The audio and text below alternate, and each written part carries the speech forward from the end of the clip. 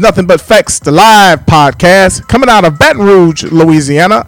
Our producer, Elliot Dogan, has been so gracious enough to let us star here tonight. And we have as a special guest today, Mr. Lloyd Ruffin, the owner of Downtown Daiquiris, Ruffins 2, and the showroom. And he has graciously taken his time out to be with us and share some insight on black business ownership. So without further ado, I'm going to let Mr. Ruffin come and introduce himself, let us know where he's from and what inspired him to open up one of the only black-owned clubs. Is it the only black-owned establishment in downtown? Yes. The only black-owned establishment in downtown. That's Ruffins Daiquiri. Shout out to Ruffins Daiquiris. Before you do that, Mr. Ruffin, a lot of people don't know this, but Mr. Ruffin was sort of like the Barry Gordy of his time when it came to Last Rip Brass Band.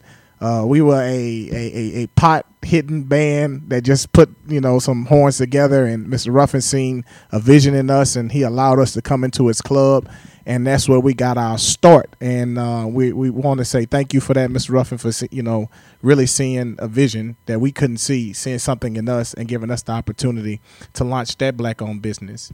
But I'm not going to interrupt you anymore. Go ahead, Mr. Ruffin. Let the people know who you are.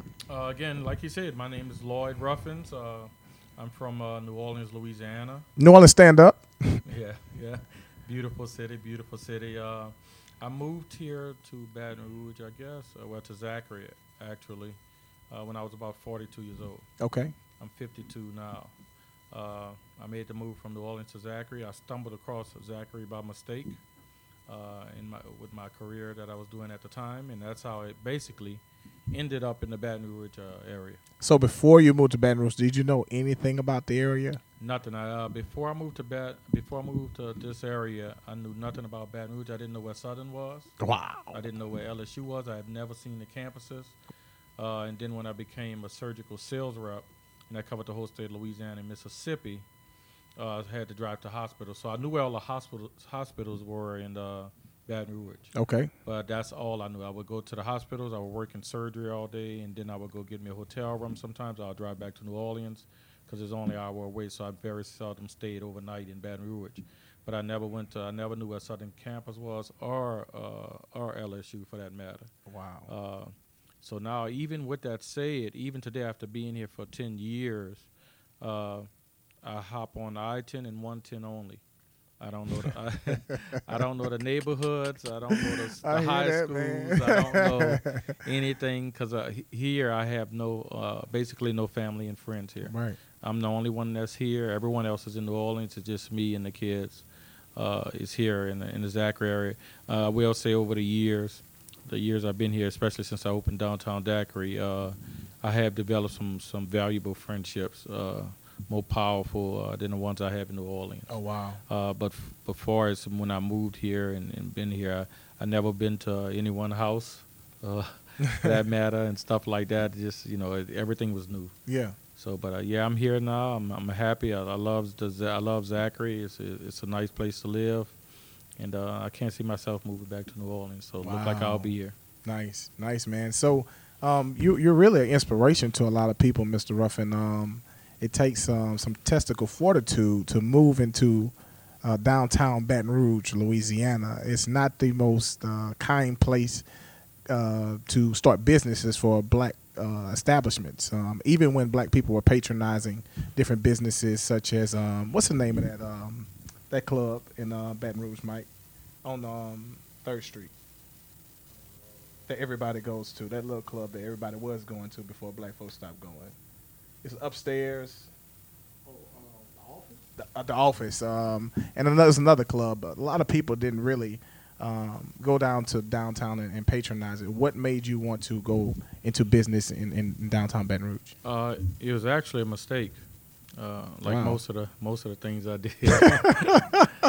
Basically, what happened, I knew I wanted to open a daiquiri shop, and I was going to open it in Zachary. And I kept asking. I went to the barber and kept asking. You should look downtown. It's going to grow really big. It's going to be really nice. All kind of buildings coming up. So of course they say downtown's going to be popping. Everybody's trying to get down there. And by me being kind of naive, I thought downtown Baton Rouge is going to turn into a downtown New Orleans over a period of years. Yeah. And I have learned that is nowhere near the case. Correct. Nowhere near the case. And I don't foresee it happening in my lifetime. Wow. Because of the political powers that be. Yeah. And the people that work behind basically the people that work in the shadows. Right. Was what I like to say. They'll never let that happen. So I realized that downtown Baton Rouge can never truly be developed the way it should be, because certain people don't want it that way. Wow. They want to cherry pick the businesses on what's going to be down there. They only want what they want to be down there and what they want to enjoy.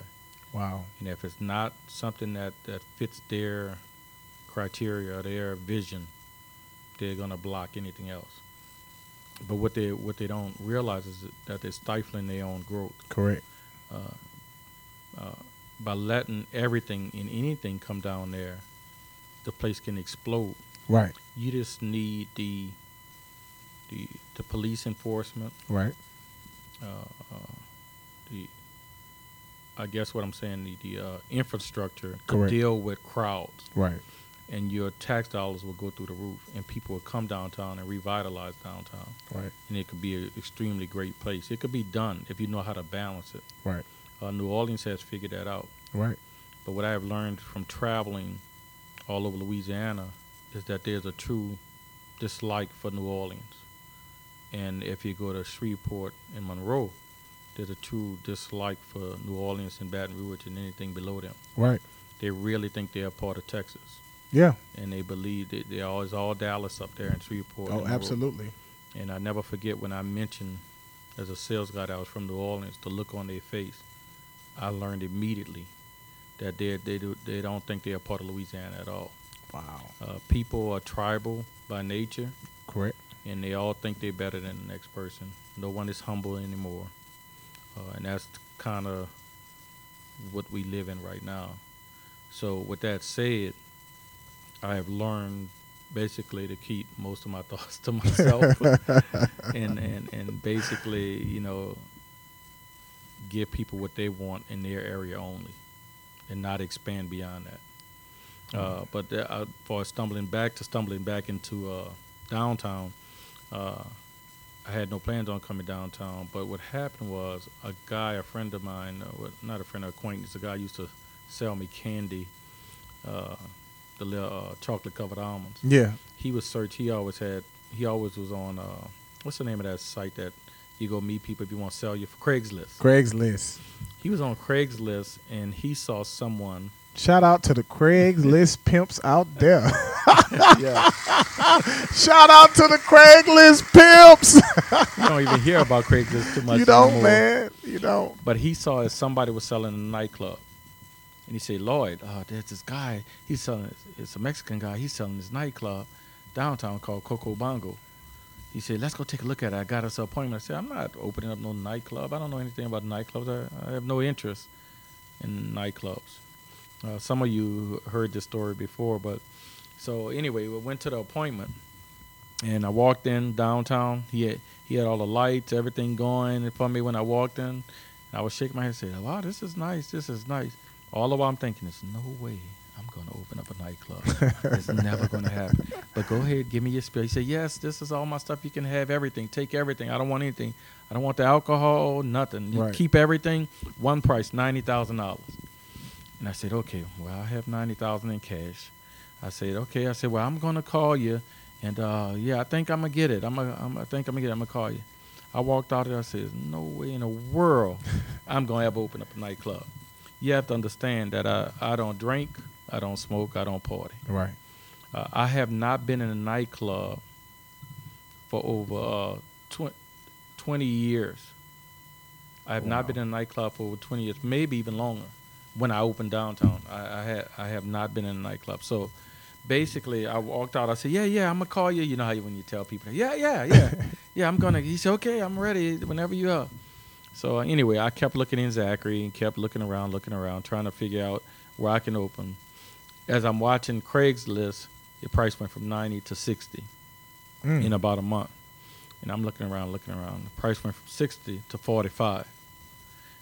And the guy said, "Come on, let's go look at it again." I said, so I went over there and looked at it again. I said, "No, I can't do a nightclub. I can't." So I left. I'm still looking around for the final spot. And it went from 45 to 35. Went to 35 to 30. It's over Wow. 3.5 month period. And he went to 30,000. I called him. I said, "Look, I'll take it." I said, "I don't know what I'm gonna do with a nightclub, but there's no daiquiri shop downtown, so I'm opening up a daiquiri shop downtown." I did not have the understanding that this is not downtown New Orleans, Right. where people are walking up and down the street all times of All night, times going of to day. places doing. I'm thinking, in my surgical sales job, I traveled all over the country, going to seminars and what these things called, all kind of conventions and medical surgical conventions, training and all that. In every city I went to, when I went downtown was just bustling with people, everywhere. Just walking all times of night, going to fancy restaurants. I did not understand that Baton Rouge is a central business district. Right. It's only businesses and state houses and courthouses. There's no nightlife. It's nothing like that. Yeah, everybody go into one or two little hot spots. Right. But it's not people walking up and down and going to sit at bars after work and having drinks and talking to the bartenders. None of that. Right. Once 4:30 hit, that's it. It's a ghost town. Lock the doors. Everything is empty. Sooner than that, sometimes. Yeah. So I didn't understand that. We head to New Orleans to party. Yeah, exactly. So of course I didn't understand. So I said, "Okay, I'll take it." He said, "I'm so sorry you're late." He said, "Two guys put together, they're gonna bring me to 30,000 on Friday." This was a Wednesday. I hung up the phone with him, and the first thing I said was, "Thank you, God, because you know I should not be messing in the nightclub. I don't party. I don't know gin from tequila from vodka. I don't know anything." I said I would have been dabbling in something I have no knowledge of. None. So for the people out there, not to interrupt you, Mr. President, but so for the people out there who don't know a little bit about your family history, your brother is Kermit Ruffins, famous trumpet player from New Orleans. Correct. How does that happen? Like, your brother's Kermit Ruffin, and you don't drink, you don't smoke, you don't party. How does that? Because me and Kermit are polar opposites. Wow. Okay. We are polar opposites. He's everything I'm not. Vice versa. We both were in a band. My parents came home with two trumpets and said, "Here, you guys stay out of trouble," and gave both of us a trumpet. Kermit was a genius on his horn, Yeah. and I was average at best. So when we got time to play, this was in junior high, I guess 7th or 8th grade. Kermit was sitting in the first chair with the trumpets. I was sitting fourth to last chair. Now keep in mind, this 32 trumpet players. I was fourth to last. Kermit was first. Wow. And Sound like me and you, Mike. And I'll never forget. We were playing one of the songs. The band was playing one of the songs. Kermit got mad and told all of us, "Y'all just stop playing on him. Don't even play." And we just all was sitting there. Later, when I moved up and I got to the 9th grade, I ended up becoming drum major. Wow. And so then I used to kind of tell him what to do. And then we went from there and we went to high school. And it was the same thing. I became drum major again in high school. And he, of course, he moved on to bigger things.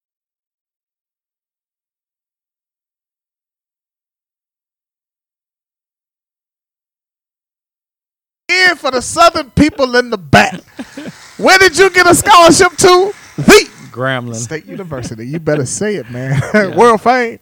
So of course I wasn't sharp in school at all. I got kept back in high school 1 year. I had no interest in going to college at all, none. So I said, well, I got to do something. I said, I'm not really good in school. I said, okay, well, I'll join the Army Reserve. I'll go do that until I figure out. Time I come back from basic and AIT, I'll figure out what's going on in my life and I'll do something. Meantime, when we in high school, every day after band practice, Kermit and all the guys went to the French Quarter, put the hat down, and they played for money. Because I wasn't really good at improvising, I played the tambourine. You got to make do how you can, man. But actually, I stopped going to the French Quarter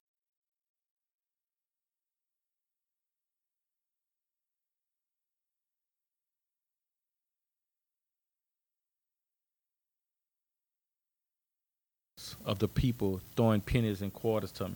It made my soul cringe. Yeah. It didn't bother them at all. I saw something in their eyes.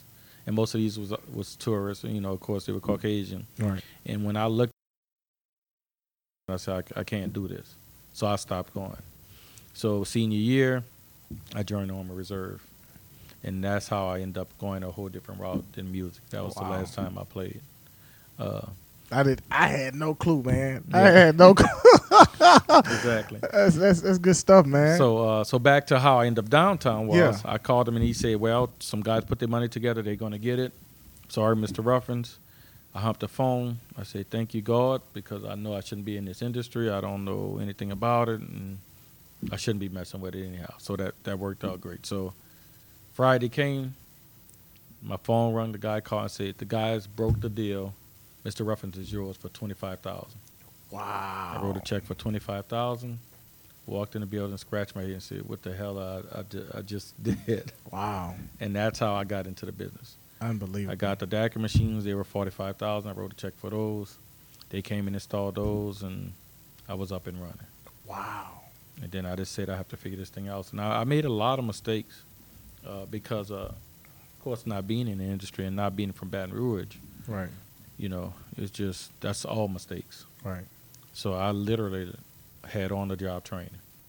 So you had basically you kind of just fell into it. I fell into it. And you learned as you went. Absolutely. Trial and error. But you're expanding though. Yes. So, like, how does that work? How does one get into the business? And for future entrepreneurs who are watching, in particular, not just in Port Allen, West Baton Rouge Parish, but those who listen abroad, how does one, kind of stumble into the business, become successful and expand at the same time? Those are kind of three unique different things. Yeah. Can you give some advice to those who are getting in? Yeah, well, I consider myself a kind of quiet, humble type of guy.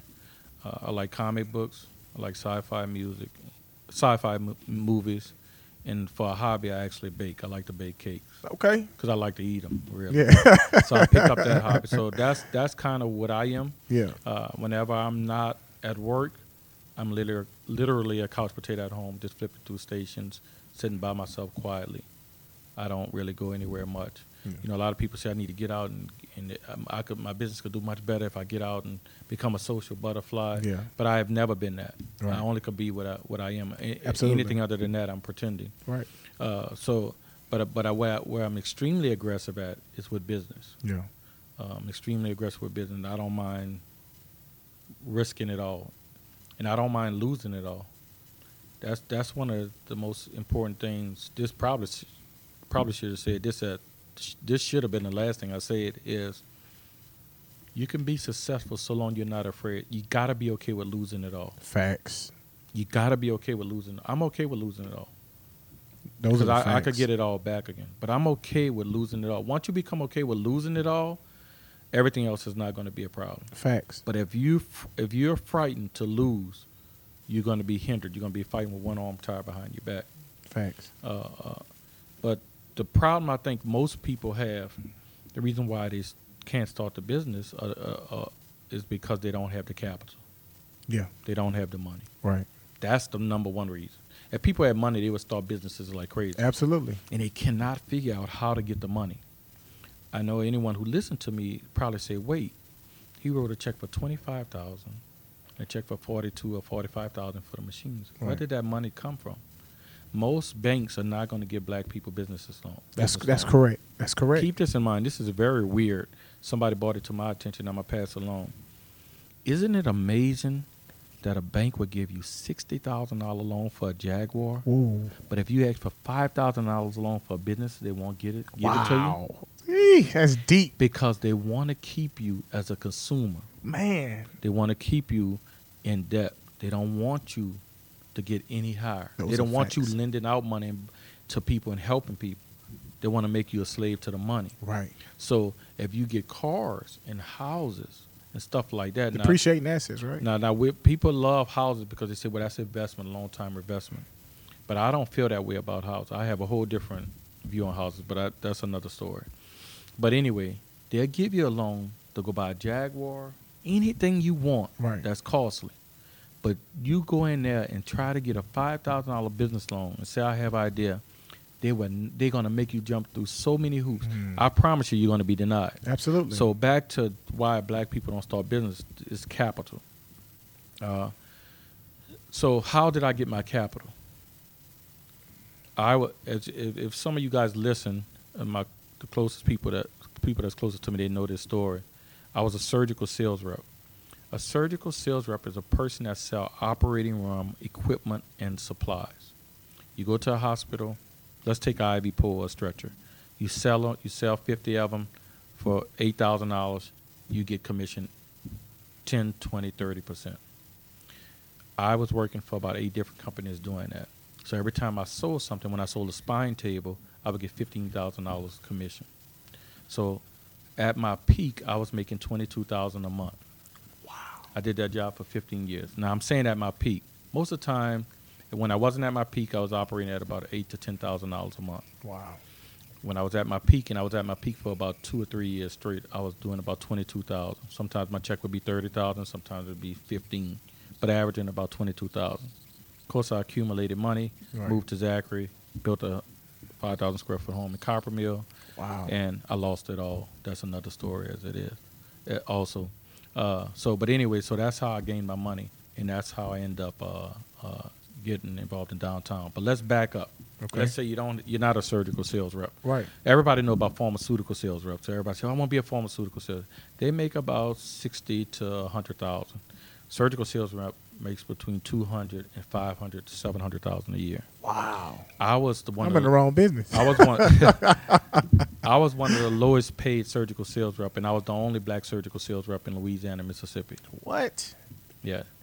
So you mean to tell me there's really no at the time there were no really black surgical sales reps in the business in Louisiana? Yeah, that's correct. Jesus. When I went to my national sales meeting, when all the sales reps came from all over the country, I was the only one sitting at the conventions and everything. Jeez, man. As the years went on, I would see a sprinkle here and there, 1 or 2. Now I think there might be about 5 or 6 in Louisiana, maybe, and I'm exaggerating a little, probably. So a lot of blacks don't know about that industry. How did I get into that industry? I was a surgical tech in the Army, and then I worked in surgery at Charity Hospital, New Orleans, which is LSU, New Orleans. Right. And then I was a surgical tech. I was working in the operating room for 10 years. I became the buyer for the operating room later. I moved from being a surgical tech, handing the doctor the instruments. When the doctor says scalpel, I put the scalpel in his hand and so on. Well, I moved from there to working in the office, being the buyer for all of Charity Hospitals, all 45 operating rooms. I was the buyer, and all the sales reps came in my office and tried to sell me equipment and supplies. I found out what they did. I'm going to make the long story short. I went to UNO. Remember, I'm not college material. I got kept back in high school. Right. I ended up getting my degree. I was going to be a teacher. I graduated in English, but I fell into being a surgical sales rep when I found out how much money they make. Did that for 15 years, moved to Zachary. Hope y'all listening. Hope y'all listening. And then open up downtown because the reason why I opened up downtown because as the years started passing, they fired every single sales rep in the country except for me. And I knew my days were numbered. I got scared because I knew I was making a high salary, and I knew it wasn't going to last. What else could I do because I have nothing else? So I said, I'm going to look into something else. So I looked at Coconut Willie's in Zachary and said, I could do a daiquiri shop. That'll supplement my income. If they ever fire me, I have something. Make a long story short, I end up downtown. That's how I get into that business. But back to how you get the money. Yeah. Because that's what everyone want to know. Yeah. How did you get the money? Yeah. How do you get the money if you're not a surgical sales rep? That's right. This is what I figured out. And I don't know if this will work or not, but I contemplated this a few times. A lot of you guys take out loans for school and college. Correct. When you guys get that money, you live off it for 3 to 4 months. You buy a car, you buy something significant, pay off something. That's what you should use that money for business and not use it for those other things. So you were telling me when they get that when they go to college, they get these large refund checks. Some get $3,000, some get $5,000, some get that's your ticket. That's your ticket right because there. Because nobody gonna give you a loan. That's correct. So let's scratch that. Right. So where else can a normal person with nothing, nothing to go to a bank or a friend, family to get money from, what's the only place they'll give us money for? You go get that student loan. Listen up. Instead of blowing it, accumulate it over semesters. Now I don't know how much that comes to. It's different for everybody. But let's say you get your hand on 25,000. See, this where the problem comes in though. Right here, that takes discipline. Big. That's the key word right there. Most of us don't have it. I don't even have it in spades like I should. So now you taking a young 20-something-year-old who want to ball out and show off and look pretty. And primarily because they come from nothing. Yes. So you know, I'm not saying they. I'm saying we come from too, nothing. Yeah, I did too. Lord Ninth Ward, New Orleans. Ninth Ward. So we come from nothing. So we get a little money. Oh, we go crazy. And we just splurge. It just spawned in my head. Income tax time too is another good time, right? Yeah, that's another good time if you have kids. But a lot of students at that point may not have kids to get those big refunds. Right. But if you could get $5,000, or collect $10,000 a year, and you could wait 3 years and get $30,000 in your hand, there go your business right there. Right. Because think about it. Look at the money that you receive from college that is lost and gone. You don't even know where it's at. The car is broken. The clothes are old. The weave is gone. Everything is gone. The fancy dinners you ate from your tag, all that is gone. Now you're right back to square one waiting for next year. Ooh, facts. So if you can accumulate that money, if you can hold that discipline, put it in a CD or something like that. Correct. That's the only thing. Treasury bonds. Yep. That's the only thing I can't help you with. I can't help you with the self-discipline. I can't help you with that. But if you want to know where to get the money from, that's where you get the money from. That's the only way I can think of a normal person besides selling drugs or doing something illegal. Right. That's the only place I think illegally you could go, get the money, hold it, and then say, okay, I see a storefront. I'm going to start my business. Right. And even if you lose it all, you lost it all with the lemon, the car, the lemon, the fancy clothes, the $800 belt. Little dollars on Canal Street. It's the same thing. Not me, I'm just saying. Yeah. You lost it anyhow. Exactly. Well, so what's the difference? If you open up the building and the business go out, you still lost it. It's the same thing. Right. But at least you have opportunity. At least you have a chance. That's where you get the money to follow your dream. I can't think of myself. Maybe other people can, who are more experts than me and know more than me and educated, whatever. Maybe they could figure out how to get the money. But that's the only way I could see that a normal person to get the money. Now, if you're not in school, we would assume, let's say you're not in school, not in college, where do you get the money from? I don't have the slides idea. The only thing I could possibly even think of is income tax season. But it's really no excuse because, you know, school, the money is essentially free. And majority of us qualify because majority of us make below a certain amount. Correct. Our parents make below a certain amount of money. Correct. So, I mean, it's really no excuse. The only other thing that I could possibly see is both you and I are military veterans. Is joining the military. Yep, that's another option. And that's another option. Oh, that I completely forgot about that. I was in so long ago that I remember when I joined, they gave me like a $8,000 bonus. Yeah.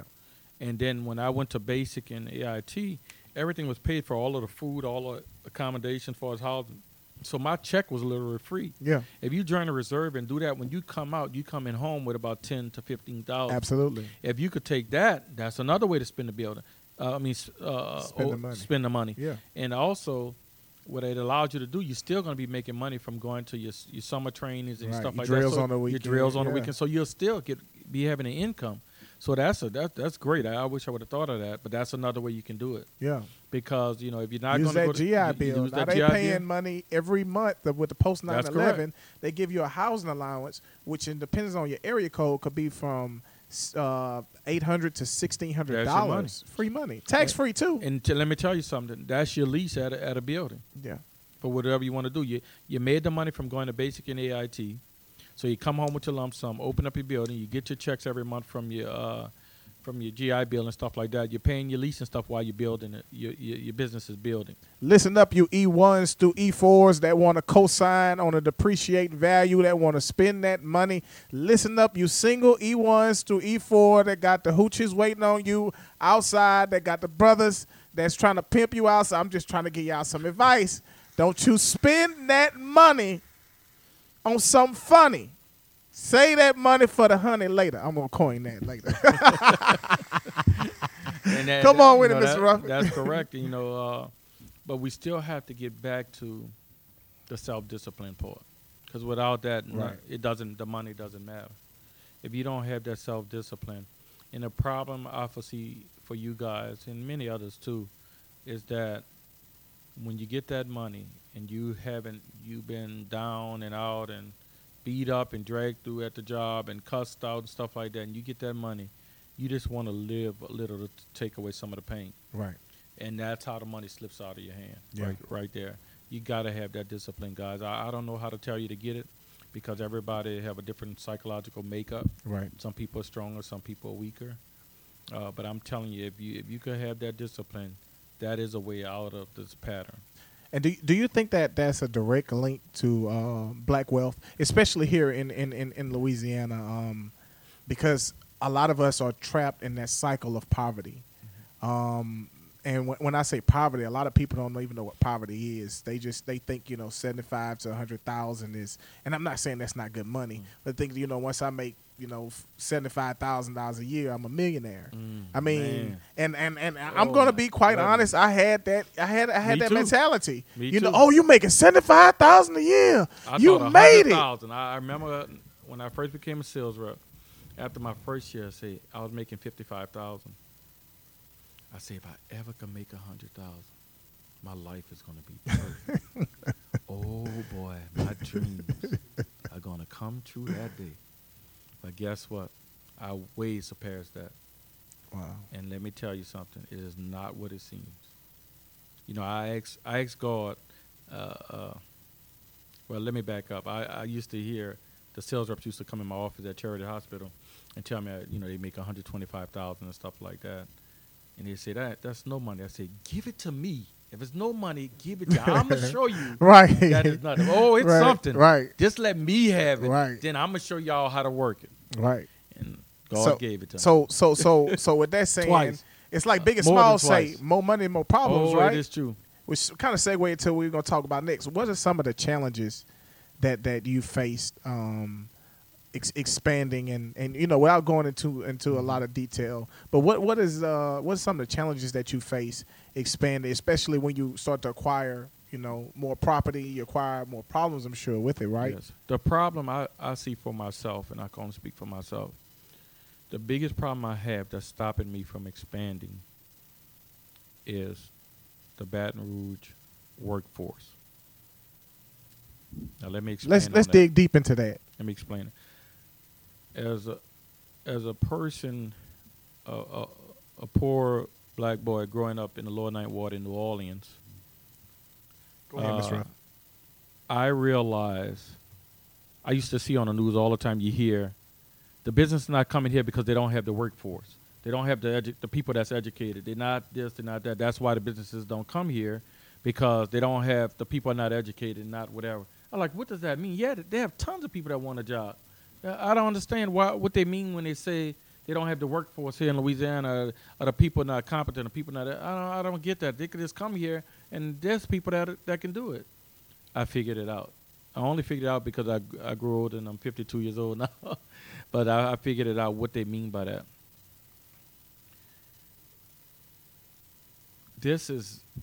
I'm trying to see how to word this, because this is very dangerous. Nothing but facts, right? The road I'm going down. In my business, I opened up my fourth location. It is very, very, very difficult to find people with high integrity. Everybody is trying to hustle you. Everybody's stealing. Everybody's taking.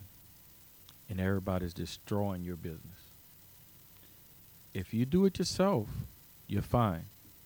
You go get the alcohol, you go get the food, you cook the food, you serve the food, you do everything, you're fine. But once you depend on other people to do it for you, they have no interest in your business at all. None. They have none. Only thing they're trying to figure out is how to get that check as fast as possible, as much as possible, and get out of there so they can have a nice weekend and go finish doing what they're doing.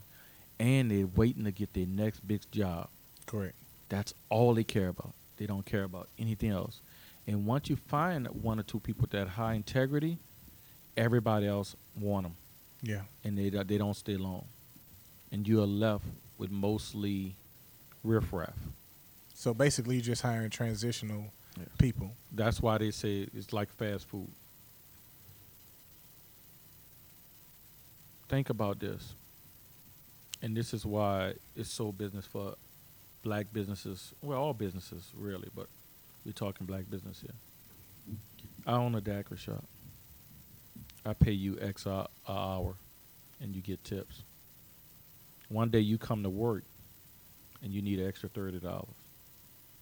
You're just not making it. Nobody came to the daiquiri shop on Tuesday.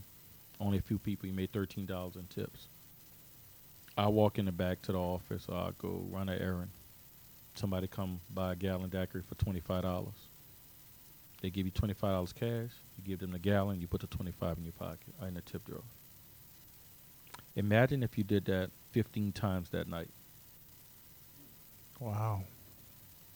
There's your money right there. But guess what happens to the business? You literally, and you hear this sometimes, you literally killing the chicken that makes the eggs. Correct. But because you're so simple-minded Right. and short-sighted, and you're not going to be there long anyhow, and it's not yours, that's my problem. Now, get 10 employees doing that. Now take Baker, which is the restaurant. Mess up a couple of plates of food and remake them. Take a couple of boxes of chicken wings home at $100 a case. Take 2 cases home. Now steal the daiquiris. Now take a couple of bottles home when we're not there during the day. Wow.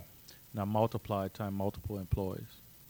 And the owner is scratching his head and said, I don't understand why I'm not making that much money. Wow. And when you're dealing with a whole, and it's just generally speaking, you're dealing with a whole group of people that's like that. Right. No matter how many, I fired the staff 3 times. The entire staff 3 times. Wow. So let's say, going back to your question, let's say you want to open up multiple locations and grow it into something big. You're going to be great the first location. Yeah. The first location, you're going to be wonderful because you're in there.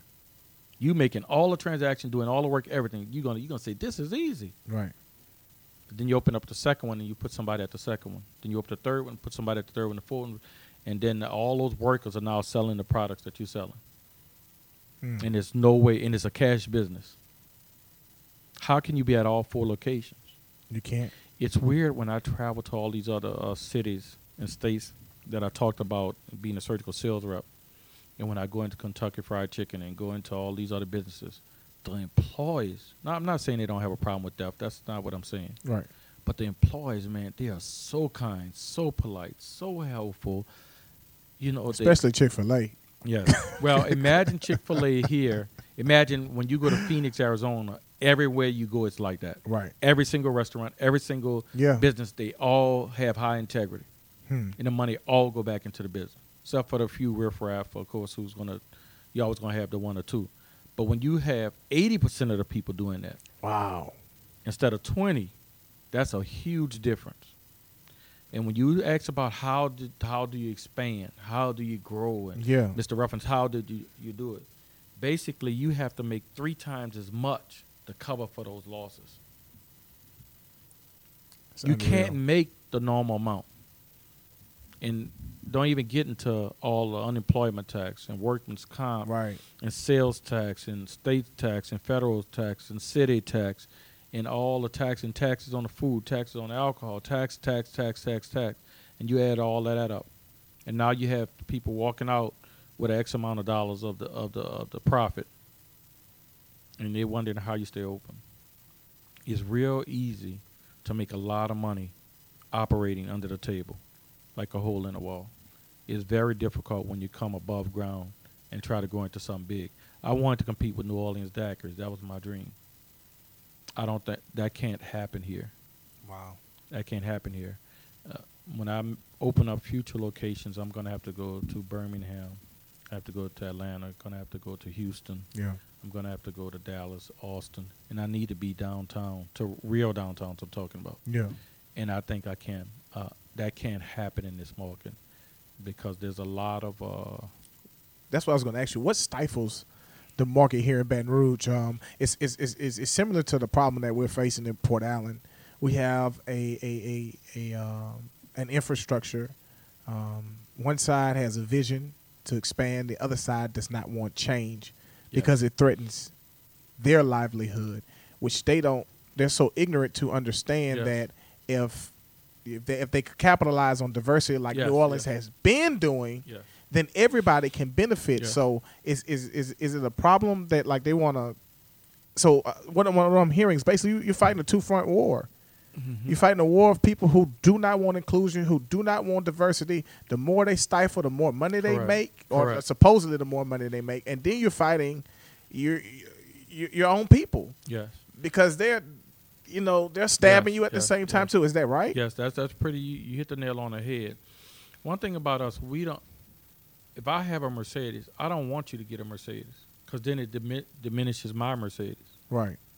I mean, that's maybe not the best analogy. Right, but I think you get what I'm saying. I understand. So long I could get something that you can't, then I could look better than you. And that way I could feel good about my life and myself. Once everybody got a Mercedes, then that diminishes me. Right. Now, that's speaking from a weak-minded person, how weak-minded people think. But a weak-minded person is never going to admit that that's how they are, but they do it. Yeah. They're doing it, but they're just saying that they're pointing that as everybody else. It's that person. Right. Is what they're doing. So no one is going to admit it, but they all doing it. They all copy each other. They all do their thing. They all undermine each other, all undercut each other, and they just bring the whole boat down together. And that's, I would say, it's cultural. It's also today's society with social media. Yeah. Social media is making everybody believe that everybody's doing well except for them. And then people get mad, they get angry. Say that again. I need an applause on that one, Mike. Good God Almighty. Yeah, say it again, Mr. Robbie, one more time. Social media makes you believe that everybody's doing great except for yourself. Wow. And then when that happens, you become angry. Yeah. Go back to that employee that need that $100 for that electricity bill because they didn't manage their money. They partied the weekend before. Right. And they come into work knowing that the club is going to be full, money is going to be flowing, and they only got to get 100. Unbelievable. They're going to get it. Short-minded and short-sighted. Get it. Yes. But like I said, keep multiplying it by all the employees. And these are the same people you will see on social media that'll share support black businesses. Yep, that's them. And, they're so woke and Afrocentric. Yep. And like I said, sharing all kind of posts that we need to support us, buy us. Yes, and then they're the main ones that will get into the business or be hired by the business and undermine the very businesses that they're trying to support. Absolutely. These are real challenges that because we have a lot of black businesses that are up and coming in Port Allen, and I want to be clear. I don't want to discourage anyone from going into business, but I believe that it's imperative that you be prepared. What you about to fight, right? That's why you could do really well by being in control of everything. Yeah. I'm in control of everything far as paying bills, but I'm not in control of everything when it's time for the money to come in. The employees are in control of that. The employees are running the business. I'm paying the bills. Right. So when they decide that they want to get something out of it, they're going to get it. Wow. I had an employee. Who, this is this nothing but facts, Mr. Lloyd. We don't hold anything back on nothing but facts. Speak your mind. Speak your mind. You got the time. I had an employee. A can of crab meat is $23. One can. I had an employee take a case out for $300 and something. That was $300 and something lost. I didn't find out till about a year later. I had an employee that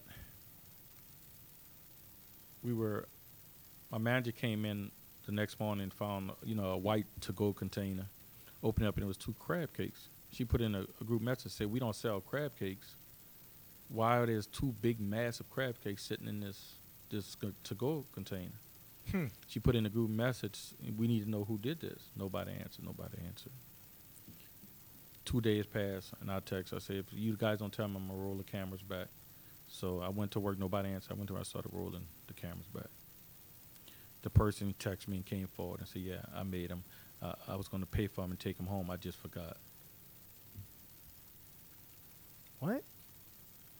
That's something that's simple, but that's a microcosm of what's going on. Right. That's a microcosm of what's going on inside the building, man, when I'm not there right now. So long you controlling, so long you at the register, you making and producing, or maybe one other person is next to you, you're going to keep all the profit and you're going to do well. The minute you expand and you can't watch your place, because you just think you not only have to watch the employees, you got to watch the watcher that you hired. Jesus Christ. And then you got to watch the watcher that's watching the watcher. And if they ever get in cahoots with each other, look out. It's shame on you. Woo. It's shame on you. See that? So how? Okay, because I mean, you know, I started the little brass band and started this, man. How do you continue to have trust and hope in people when you're in business? Because I mean, and I've got this advice similar to this advice before, and it just I mean, I'm just going to be real. Personally, just kind of destroyed me and my trust in people, period, because it seems like anytime money gets involved, especially with black folk, when money gets involved, and we keep it real here on Nothing But Facts, it just, integrity goes completely out of the window. Yeah, and that's right. It's so bad now that I'm actually paranoid. Wow. I'm probably seeing things that's not even there anymore. Woo. Because it's happened so much, you don't even know if you're seeing what you're seeing. Wow. You walking in complaining and fussing, you don't even know if anything happened, but you lose sleep about it. It's like PTSD, really. Yeah. But what do you do? So now I have to go back and I have to look at cameras every day and watch everybody movement. Man. Hours and hours of camera. But that's, I go to my businesses now not to run them. They run themselves. Everybody good at doing their job. They run themselves. I don't go to work there for that. I go there to watch, make sure nobody's stealing. That's my only job. I have no other job in the building. The cooks know how to cook. The servers know how to run the POS system, take the money, bring the food to the table, sell a drink. What am I doing there? I have no purpose there. Right. I'm only there for one reason. Just because when I'm there, they won't steal as much. Wow. Every year I go to the bar and nightclub convention in Las Vegas. And they had these seminars on how to prevent employee theft and all this kind of stuff.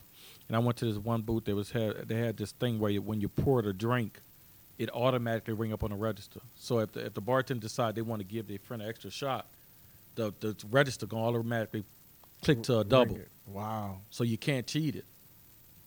Wow. One of the owners here who have the system said when he went to that system, he lost 25% of his customers. They just stopped coming. Wow. Because they could no longer give away free stuff. They no longer overpour. His inventory was down by like thousands. Think about that. And as I got ready to walk away from the table at the booth at the convention, and the guy was showing me all the numbers, telling me I'm losing about $8,000 a month in theft. And he worked it all out and showed me why. And as I got ready to walk, he said, remember, Mr. Ruffins, there's two type of bartenders, ones that steal and ones that steal a lot. Whoa. That was his last parting words to me. Wow. So, I don't know. I don't know what the answer is to that. How do you hire a person with integrity? Either you have it or you don't. You can't teach it. Right. And everybody that come to interview, they say all the best things, man, how wonderful they are, the places they worked, and everybody like them, and they're going to bring a crowd to your place because they were so well liked. Why are you so well liked? Why, when you go to the club, only so-and-so can make you a drink?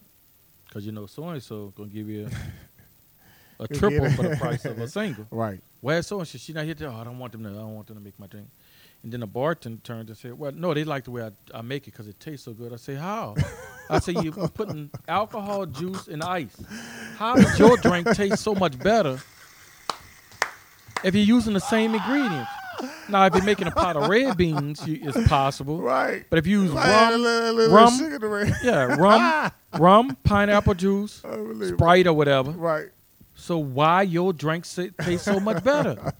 It got to be a reason why. Yeah. I only could think of one. And they swear to this day that's why everybody asks for them at the bar.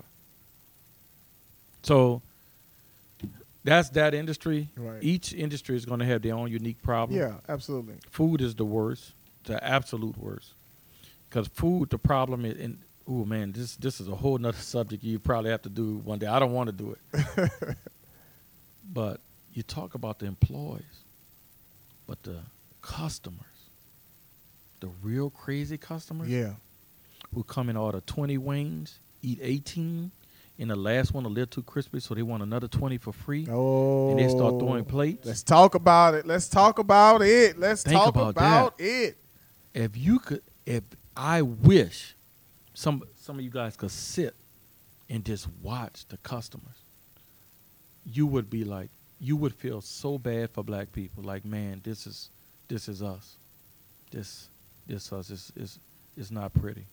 It is not pretty. Right. And don't get me wrong, black businesses bear some of that fault too. We bear some of that fault. Yeah. We don't treat the customers right.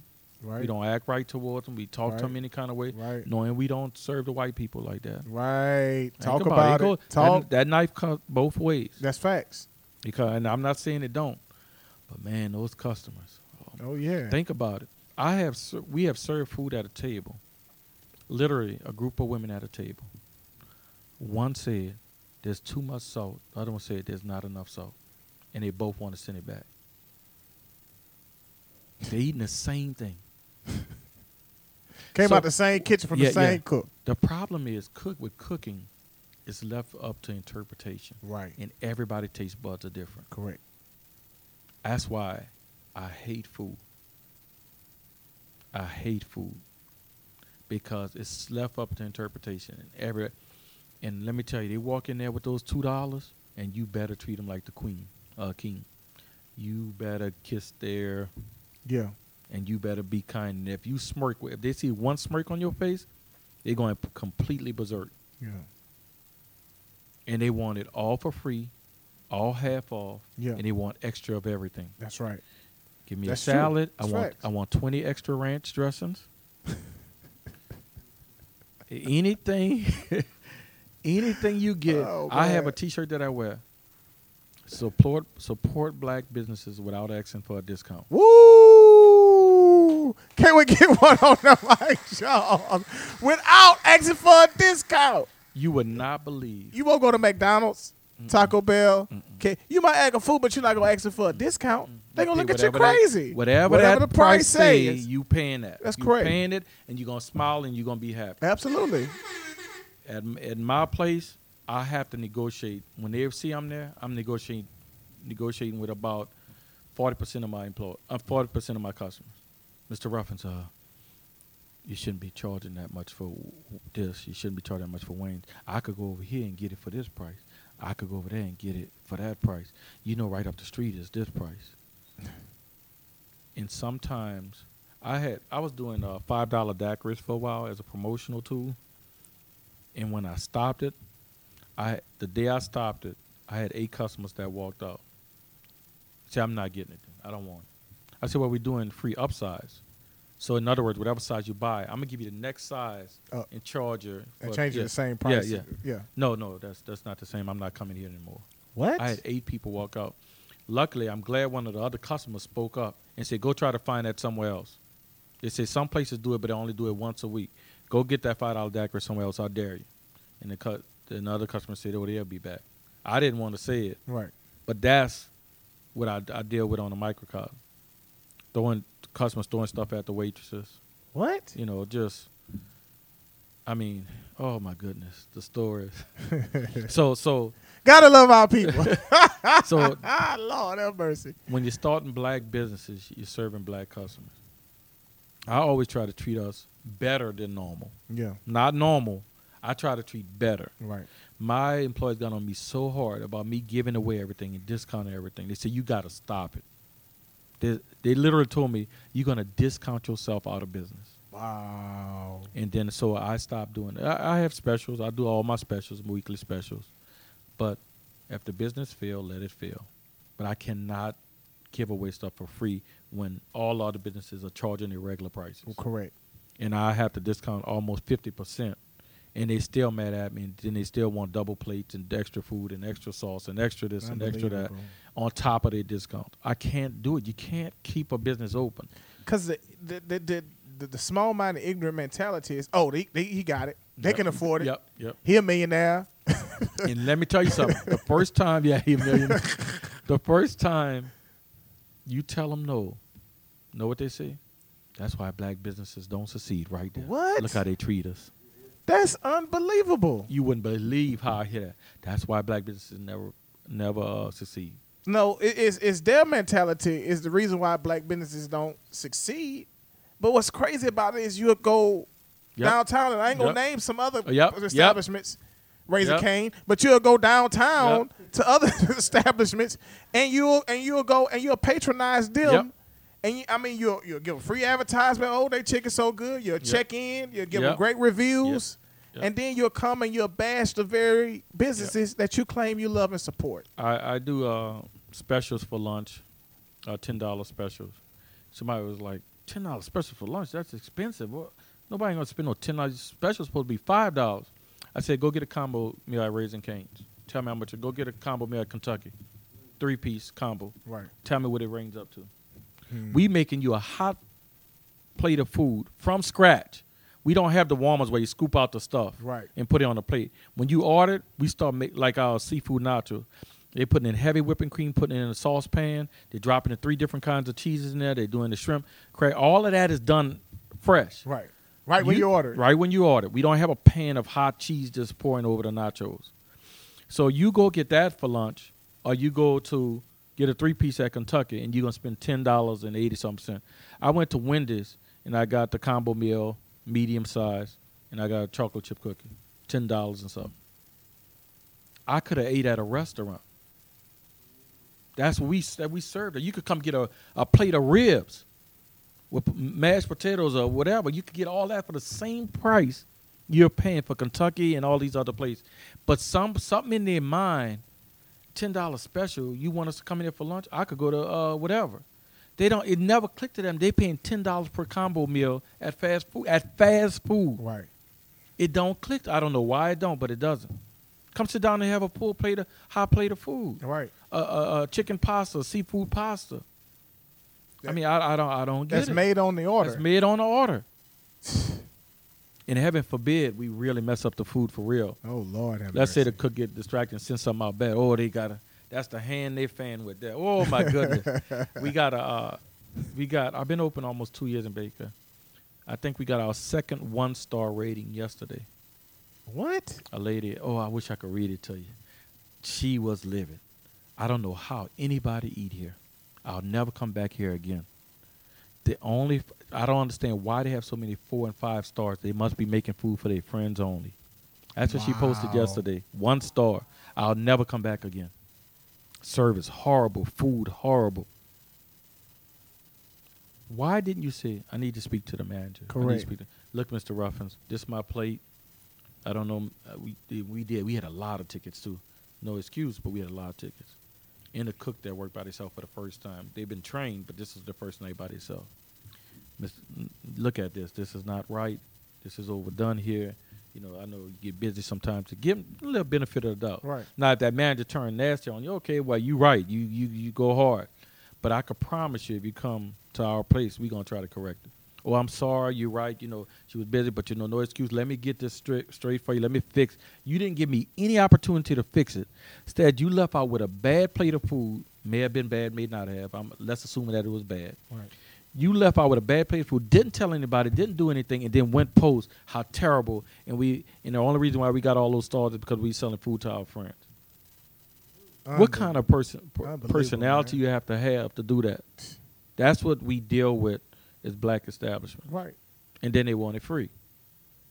And it goes somebody who doesn't have, and you could tell clearly never has been in business, don't understand how business operates. They just see it from a consumer aspect, and they really don't care. They don't. But what kills me again, these are the people who pretend they do, and they'll spread every support black business meme under this side of heaven, and will expect people to actually, take them at face value. Yeah, I support black businesses. Correct. But what you're really doing, so long you give me what I want when I want it, and give it to me half price and free, I support you. And this, and in my opinion, this is why we stayed in slavery for so long. Yeah. And I always say, I love sociology and psychology. When I was at UNO, it was my favorite two subjects. I never did more research, but I always said, black people, we are really psychologically damaged. We are. That's correct. correct. I mean, it's very bad, too. It's much more deeper than we think. Yeah. I would love to reach deep down and try to figure out. I have a suspicion on why, but I would love to get some true hard facts because we are very defensive, very angry, very hostile, and I'm talking in general. I'm not talking about I hate when people take a general statement that somebody make and say everybody not like that. We know everybody not like that. Correct. We know that. That's not what I'm saying. We know that's not 100% of the people. Right. I'm making general statements. Correct. But we are very, belligerent. Right. Very aggressive towards each other. Absolutely. And it just, I don't know where it stems from or where it comes from, but it's not pretty. I believe Harvard medical school did a study, if I'm not mistaken, and this is not the facts. Please check me on it. They did a study that says that the trauma experienced from slavery they're researching it, says now encoded in the DNA of African Americans. It's a very controversial study because you're talking about now that we have some, like you said, psychological damage that has been passed down from generation to generation to generation. I definitely could agree with that. And it's crazy, man. I mean, it's factual, and this is what we deal with on a constant basis. So I said we're fighting a 2-front war, but we're really fighting a 3-front war. We're fighting the enemy who doesn't want to see us succeed. We're fighting our own people, and we're fighting ourselves. Yes. And all of that is constant juggling our hate nonstop. Unbelievable. Nonstop. And that's what makes business so tough as a black business. It makes it extreme. You have to be 3 times as good. You really do. And you can't make any mistakes, hardly any, and still exist. And it's tough. It's extremely challenging. Once I opened up Ruffins 2 in Baker, that's when I saw the underbelly of what people are as consumers. Now, don't get me wrong. All businesses have these challenges. Right. I'm not pretending like they don't. But since we're specifically talking about us, that's where I'm going to keep the focus. But it's working in the club industry and alcohol and nightclub, a lot of those people are a different type of people as it is. When you throw food into the mix and you're half drunk, it could be it's a little more difficult. I'm sure it goes to the next level. Because we was thinking about opening Baker 2 at night, switching off all the DACA machines, to cover up the alcohol, and turn it into a midnight brunch. So when you get out from the clubs and all of that, you can come and have like the full bacon, eggs, and the ham and all of that stuff, just like a Waffle House, but only to be a big, heavy breakfast, not pork chops and all of that. Yeah. But when we started talking about it, like, well, remember, they coming from the club. Mm-hmm. They lit. Have you seen any of the Waffle House videos? Yes, I saw them. Okay. and that's why we're not doing it. Show you about that life. Exactly. I'm going to have twice as much more security for brunch than for the club. You better, man. Because those eggs come out running one time. Oh, man. Let those eggs come out running when you drunk. Let that bacon on be crispy. Let that ham taste like turkey. Oh, you going to learn today. This what we doing now? We serving turkey ham? Oh, okay. I'm finna tear it up. Exactly. Here we go. So, here we go. And I'll tell you, some owners, and I admire some of the owners, some of them are better at it than me. I have not dealt in that arena. Remember, I was a surgical sales rep. I sold to surgeons, spine surgeons, orthopedic surgeons, GYN, urology, NICU. I'm sitting there with gloves and gown on, showing them how to use my surgical equipment. These people, even though they have their own issues, but I'm not going to get into, but these people are highly educated. Right. They treat each other with respect, dignity for the most part, and they talk extremely straight with you. They let you explain yourself. It's really higher echelon type mentalities. Right. Not to say that these people are perfect, Right. but they're professionals. Right. You're in the operating room. You don't have time to have all this stuff going on when a patient life is in jeopardy and they're on the table. So Right. everybody's about their business, and everybody act accordingly. So I did that for 15 years. So I'm going doing knees and shoulders and hips and on and on and on. Meeting with CEOs to build new hospitals that want to fill a whole hospital full of my equipment and stuff like that. Giving in-services in the morning to nurses on how to position patients for surgery, because I was a positioning expert for GYN and stuff like that. So I went from that to the person saying, why my wings are not right. And it's important, but it's hard to negotiate with people that are really not interested in negotiating. They're interested in getting over. Yeah. And you don't understand that. So you trying to make it right, and they trying to figure out how to get something out you. And when you don't have that mentality, it's very difficult to get into that gear. And like I said, it made me paranoid, where everybody looks like they're doing something. Yeah. And I hate that is happening within me. Yeah. It's tiring, to say the least. I can imagine. But I would like to get back on the subject and maybe answer some more of your questions about, I don't know if I covered how to start your business and stuff like that. The permitting and all of those things to start your business, all you have to do is just go down to the local establishment, permit office and stuff like that. Yeah. They'll hand walk you through all that. So that stuff don't really need to be talked about. Once you start asking questions, you go to here, you go to that building on that floor, here's the paperwork, bring this back, turn it. So you can do that. Right. To me, the most important part is how to get the money. That's the question you need to know in order to start your own business, because everybody have wonderful ideas, but they can't get the capital. They cannot. So I hope the two ways we discussed, the one was the military and one was getting student loans and stuff like that. I hope that helps, because I believe it did help a lot of people. It's the only way I know how to get lump sums of money without doing anything illegal. Correct.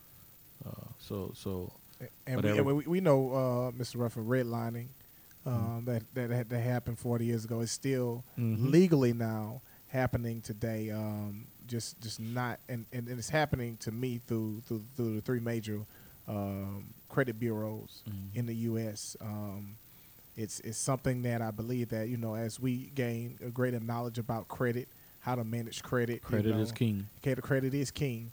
But I believe that they use it strategically against us. A lot of us, when we turn 18, our credit is already damaged because we had a light bill, we had a loan or something like that in our name, and we spend the next 10, 20, 30 years trying to fix that credit, and simultaneously, trying to obtain a loan to start businesses. So, like you said, either the military or a student loan or a tax refund. And a lot of people takes a discipline. Yeah, a lot of people think that that's free money. It's actually it's money that you pay in. Of course, there's some people that scheme the system. Yeah, we know that. Yes. But for the majority of the people who are out there working hard and stuff like that, reinvest your money. That's not going to depreciate. Like you said, you have a chance of losing it, but at least you're taking the opportunity to capitalize on money that's obviously yours. Yes, and it's something that generate money. And a lot of people, when I did lose everything back in the past, I briefly mentioned that, and I lost my house in Coppermill and stuff like that. I had opportunity to go build it all again, but what I did was I stayed in my apartment and I opened it up roughly 2, 3, and 4. I had opportunity to build that house again. And the first thing came to my mind was, why would I buy something that I spend money on instead of open up something that I make money on? Right. Now, the flip side of that is no guarantee that you're going to make money. But why not increase your income instead of spending more? Correct. You get a house, that's great. But now I'm dumping with my house note in Copper Mill was $4,400 a month. Ooh. That was my house note. So I'm dumping that every month into that. Right. Why not have a business that's going to generate $4,400 a month? Correct. And it just popped in my mind, and so I just started opening up one after another instead of building a big house like I had before, 23-foot high ceilings, and all of that. Instead of building all that, generate some income. I ain't gonna lie, it sound nice. It sound nice, but you bet not slip one time. Right. You bet not lose that job. Right. The problem is with living large, it's easier to get there, but it's so difficult to maintain. It became much more difficult to maintain than to get. You think it's a struggle getting it, you get it and try to keep it and watch what happens. I can hear my grandmother and Big Mama yelling at my ear. Trouble is easy to get into. Yeah, it is. It's hard to get out. Yes, absolutely. Mr. Ruffin, you put some stuff on my mind, man. My mind's rolling. I'm sure the people out there, their minds are rolling. Before we let you go, tell us about what's to come out of Ruffins, maybe Ruffins 1, 2, 3, maybe even Ruffins 4 in Port Allen, Louisiana. I'm just gonna throw that out there. We need more black businesses in Port Allen, Louisiana. I'd love to see a Ruffins in Port Allen. And before I let you say that, I'm going to get really, really, really slammed if I don't shout out the sponsors for today's show. We're sponsored by Mad Fresh. Mad Fresh. Give it up for Mad Fresh. They're a black-owned business in he's not in Port Allen, Louisiana, but Mad Fresh sponsored our show. He has a clothing line. Brother of mine who I grew up to school with. Wish him much success. We thank you for your sponsorship, brother, and keep doing great things. But we sponsored by Mad Fresh today. Shop Mad Fresh. Check them out on Instagram and Facebook. And you can go to our website, nbfla.com, and there's a link to Mad Fresh. Go ahead, Mr. Ruffin. Yeah, pretty much we're still doing it at Ruffins. We're doing pretty decent. I am going to stay tuned because I am going to make some adjustments with my businesses. I'm looking at everything now. We opened up Ruffins 4 in Denham. We did open that up. It was open for about, I'd say, 2 or 3 months, but we will have to close down because of the health department would not give us a permit because of the strip mall is actually the sewage is not big enough to hold all the businesses. So the owner of the strip mall had to make a determination on whether to invest in a lot of money and do a whole nother sewage system, basically let me out the lease. Okay. So he decided to let me out the lease, so I'm going to be relocating from Denham, and stay tuned to where I'll be relocating to. Absolutely. Ruffins 1, of course, is downtown Daiquiri Lounge. We still have the bands on every Friday, live bands on Fridays. And then we have Ruffins 2 Baker, which is a restaurant, daiquiri shop / sports bar. Okay. It's a restaurant first. Even though people think it's a daiquiri shop, it's actually a restaurant with a full menu. We do a catering for all type of events, and we do events and everything else over there. And also Ruffins 3, which is the showroom. Okay. The showroom is actually an event hall. It holds about 400 people standing, and we could sit about 250, 300 sitting with chairs and tables. We do weddings and birthdays and graduation parties and Sweet 16 and anniversary balls and all of that kind of stuff, and we are booking almost nonstop. So if you could go on Facebook and you could research Ruffins 4, the showroom. I wish I could take the Ruffins name out of the thing because I like each one of them to have their own name. Yeah. 1 is Downtown Daiquiri Lounge. 2 is the clubhouse. We call Baker 2 is the clubhouse. Okay. Ruffins 3 is the showroom, and Denham was the hideaway. So we're going to try to go to the more of the names because if people start getting confused, well, which Ruffins is that? Is that this one? No, the comedy show is that one? No, I think I'm at the wrong one. Gotcha. So we probably going to start moving towards that. As far as me in the future, I am going to probably, when I really think about what I'm going to do, I'll probably be going to other states. Okay. I'll probably be trying to get to the downtown areas of other states, the main streets, the bourbon streets of all the other cities. Right. So that's what I'm going to start accumulating and saving and doing things for, is to make that happen. I think it's extremely risky to put another one in this area. Yeah. With so many people trying to get in the industry and do the same things, it's extremely risky. So I'm going to be doing that. I want to grow into something much larger, and I'm going to attempt to do it. People have approached me to invest and to actually bring it to their cities. So I may be exploring that. I That's prefer awesome. I prefer not to go into business with people if I can help it. Yeah. Uh, and this is what a class I took in Las Vegas at the bar and nightclub convention. A guy said that, look, don't go into business with anybody. Do it yourself if you can. Yeah. He said the reason why is because if somebody lend you $10, they're gonna walk up in there with 20 of their friends and say I'm part owner Facts. and feed all my friends and give them all free drinks. Yeah. They're gonna tell everybody that they're part owner with a $10 loan. And think about it. If anything go wrong with your partner, he's gonna go to that cash register and take money out and walk out to go pay his bills. Correct. Do you want to have that conversation with him or her?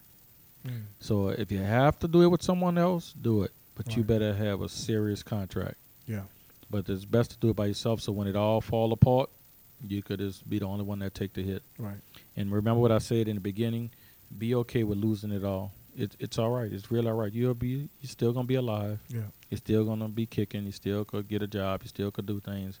It's okay to lose. Some people say win at all costs. I don't believe in that. But remember, I'm speaking as a 52-year-old man. Yeah. When I was in the lower ninth ward in New Orleans, I had a different mentality. Right. But now I see things more clearly, and I see a bigger picture. And I'm really okay with losing it all. It's really okay. So long your kids are okay and everyone, your loved ones are happy, that's all you can ask for today. Yeah. Running behind all these material things I bought, I can't even remember what half of them are. Yeah. They lost, gone, stolen, whatever. I don't even remember it. They gave me a minute of happiness. So, if you're young and you want to chase that and that's your thing, go for it. But you're going to find out within it. Look. Just look at all these stars, with the exception of a few. Look at all these people, the rise and falls of their businesses. Right.